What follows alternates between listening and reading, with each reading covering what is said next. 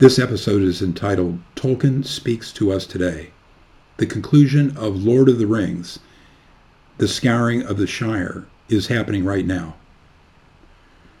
Near the end of Tolkien's masterpiece is a chapter describing how the hobbits returned to their home country and found a disaster that in some way mirrors today's.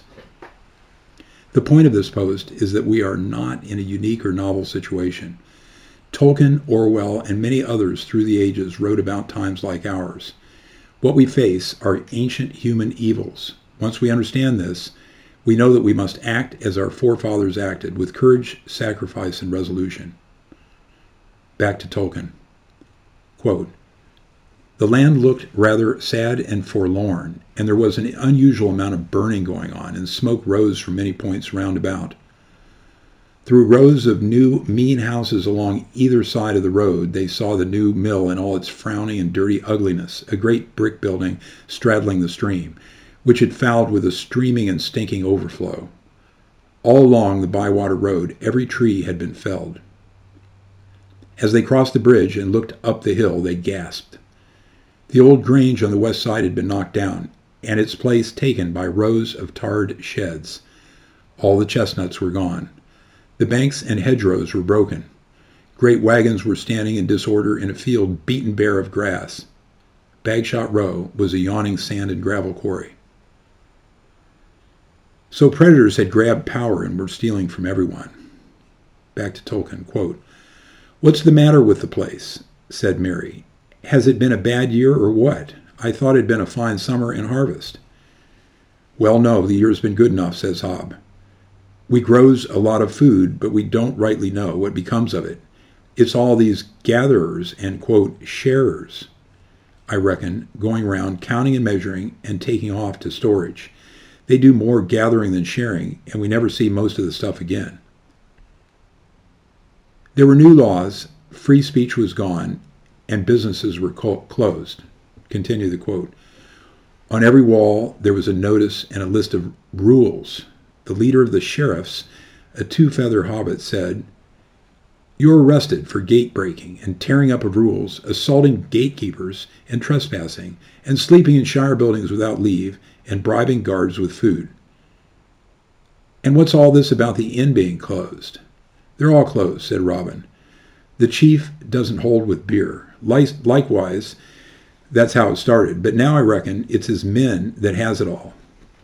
And he doesn't hold with folk moving about, so if they will or they must, then they has to go to the sheriff house and explain their business."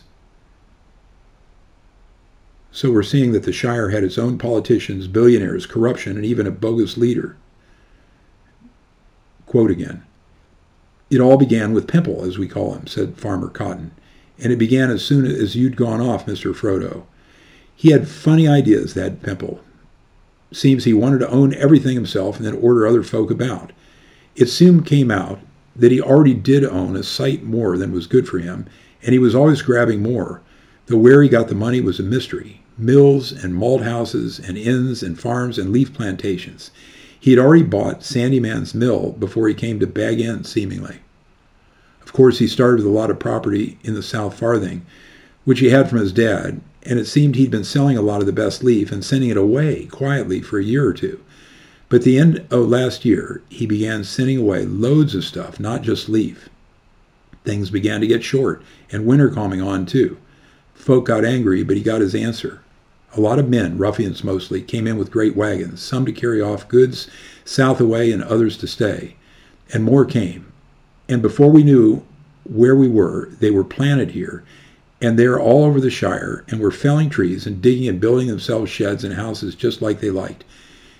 At first, goods and damages were paid for by Pimple, but soon they began lording it over and taking what they wanted. Then there was a bit of trouble, but not enough. Old Will the mayor set off for Bag End to protest, but he never got there. Ruffians laid hands on him and took him and locked him up in a hole in Michael Delving, and there he is now.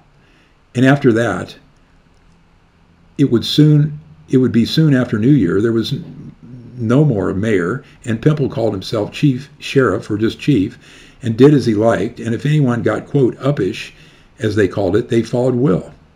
So things went from bad to worse. There wasn't no smoke left except for for the men, and the chief didn't hold with beer save for his men and closed all the inns, and everything except for the rules got shorter and shorter unless one could hide a bit of one's own when the ruffians weren't around gathering stuff up, quote, for fair distribution, which meant they got it and we didn't, except for the leavings, which you could have at the sheriff houses if you could stomach them.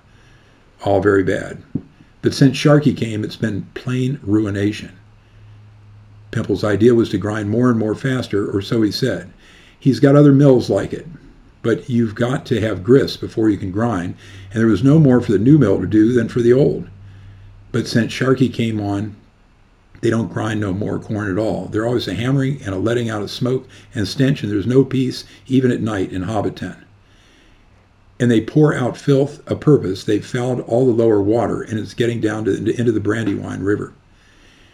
If they want to make the Shire into a desert, they're going about it the right way. I don't believe that fool of a Pimple's behind all this. It's Sharkey, I say. So the hobbits revolted, quote, raising the Shire. Back to Tolkien. Now, wake all our people. They hate all this. You can see, all of them except for perhaps one or two rascals and a few fools that want to be important. But don't at all understand what's really going on. But Shire folks have been so comfortable for so long they don't know what to do. They just want a match, though, and they'll go up in fire. The chief's men must know that. They'll try to stamp on us and put us out quick. We only have a short time. They cried and blew their horn. Awake! Awake! Fear, fire, foes, awake! Fire, foes, awake!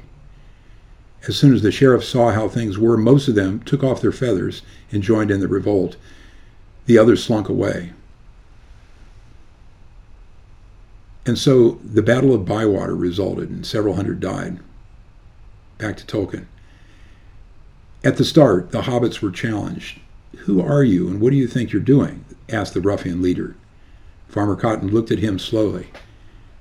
I was just going to ask you that, he said. This isn't your country, and you're not wanted. There rose a roar of voices all around him, and suddenly they were aware that Farmer Cotton was not all alone. They were surrounded. In the dark and on the edge of the firelight stood a ring of hobbits that had crept out of the shadows. There were nearly 200 of them, all holding some weapon.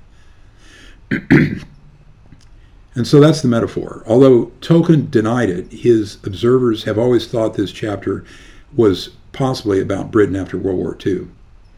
His description of the lies, suppression of dissent, and selling totalitarianism using failed socialist ideas is close to our world today. We now have millions dead from a manufactured virus, and millions more are being murdered with a poisonous vaccine and by withholding true therapies. All this is being done to gather power and wealth into the hands of a few. What is happening is ancient, recurrent, even biblical. It should surprise no historian. But since our tale is still being written, we must still fight. Monstrous evil still stalks among us, and it could win. But there are many more of us than there are, quote, ruffians. So if we will prevail if we defend ourselves. Disappointingly, we are largely depending on immigrants in this war, for they understand the hope of America better than most of us do. I beg all of you to stand with us. Awake, awake! Fear, fire, foes, awake! Fire, foes, awake!